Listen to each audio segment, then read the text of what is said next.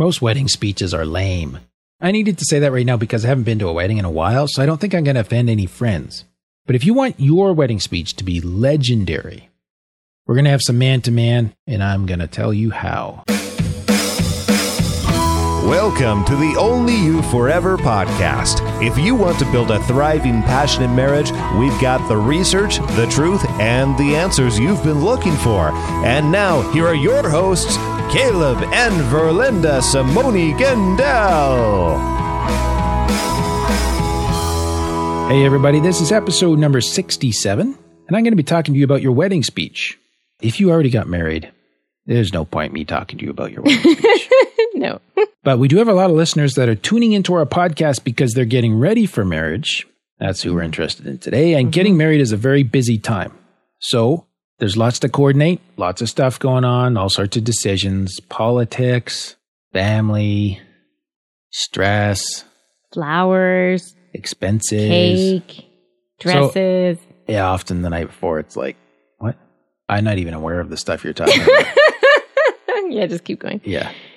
The night before, it's like, oh no, I got to do a speech tomorrow. Yeah. So we wanted you to kick that up a notch. This is an opportunity to be legendary, to really shine as a brand new shiny husband. Not too shiny, it's hard. Shiny's hard on the camera is all I was going to say.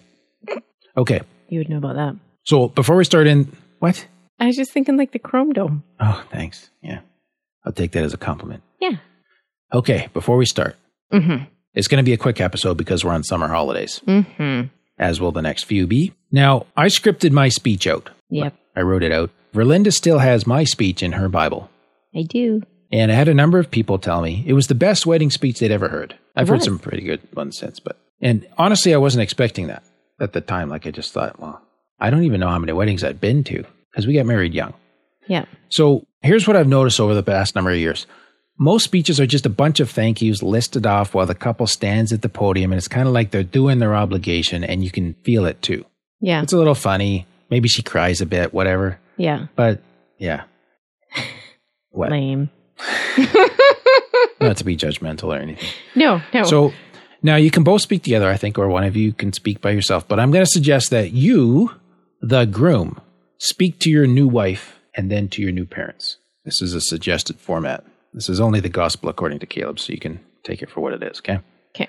I think that the core of creating a legendary speech is not complex. You want to speak to your wife in front of everyone there about why you found this woman so incredibly attractive as a person that you felt compelled to marry her and make her the one woman you're planning on spending the rest of your life with. Wow. Is that inspirational? Yeah. Thanks. So here's the 5 things I want you to think about speaking to, okay? And write this down or save this episode and then write it down or go check it out online we'll have this detailed on our blog post. It won't be too long to write this up. OIF.link/67. That's where you can get it in your browser. Number 1 is what she means to you. So feel free to elaborate on any of these, Verlynda. I don't really mean much to me. That's not what you were wanting. Yes. I'm here before this crowd of witnesses to say that I am awesome. Yeah, no. That's not going to go well. What she means to you. So this is really about value. And what else am I looking for? How she's impacted you, that kind of thing. Well, that's my second point, is how she's impacted you already. I remember you saying, can I give a little blip of your speech? Yeah, it's not copyrighted or anything. No, but you had gone through kind of a tough time. Yep. In your teenage years, and that you always prayed that God would send you an angel, and that you hadn't prayed that prayer since their first date when we went fishing. And that was like, I don't know, that was really touching. Okay. So I practice what I preach a little bit. But here's something else, third thing. Okay. So number 1, what she means to you. Number 2, how she's impacted you already. Number 3, why you cherish her now. Like just more sort of in the present. These are the moments. These are the things where you're giving words to why you cherish her at this moment. What makes her precious to you? Like maybe something you appreciate about her. Yeah. Okay. Yeah. And number 4 I have down, and this is kind of some of these other things, these start to get a little fuzzy where they blend into each other maybe, but you can think about another idea. This is why I'm so attracted to you, why I want to spend my life with you. And this is not the time to be coarse about her physical attributes. No. This is the qualities of character. Yeah. Because you understand that the attributes are going to change over time. The physical. Yeah. Yeah. but the quality of character. This is why I want to spend my life with you. And if you can't think of this content, you need to actually kind of rethink your whole wedding marriage. Yeah. Yeah. So, and then just pause at the end. Okay. You got to think about the close. The close is always the touche, right? This is where you got to ice the cake. So pause. I love you, Verlynda. A little bit of silence.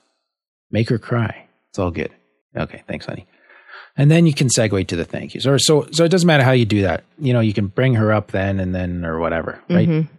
This is just a suggestion. But I have another thought for you.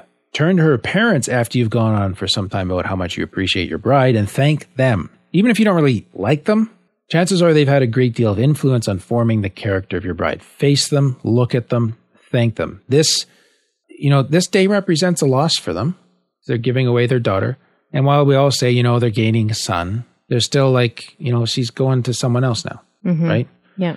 And so it's a great way to kind of start the in-law relationship off well, I think. Yeah. And then the other thank yous. Be sincere, be methodical, maybe invite your wife to join you for this part. And don't forget to thank God who created your spouse. I didn't do that, but I think I've seen a couple people do that where they actually closed in prayer and they thank God for the day. And I thought, wow, that's really, that's quality. Yeah. I like that. That would have been good to do. He created your spouse, brought you together, gave to humankind the gift of marriage. There's lots of things to be thankful to God for on our wedding day.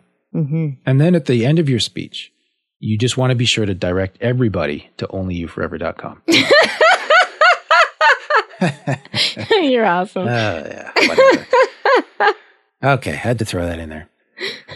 All right, next week we're having another brief holiday episode, 50 ideas for text messages you can send to your spouse. Texts that will provoke romance, thoughts of love, maybe a little lust, and all that good stuff. Oh. So that's all for today's episode. If you're writing your speech and want a blog post to refer to, you can get the show notes of this episode, as I mentioned, on our site at oyf.link/67. And can you leave us a review on iTunes? Good, bad, or ugly. It helps us with exposure to more listeners, which means we can help more marriages. That's what we want to do. So please consider leaving that review for us today. Thanks, and we'll see you next week. Thank you for listening to the onlyyouforever.com podcast. Please help us reach and influence a wider audience by rating and reviewing our podcast at onlyyouforever.com/love. Thanks for listening, and we'll see you next week.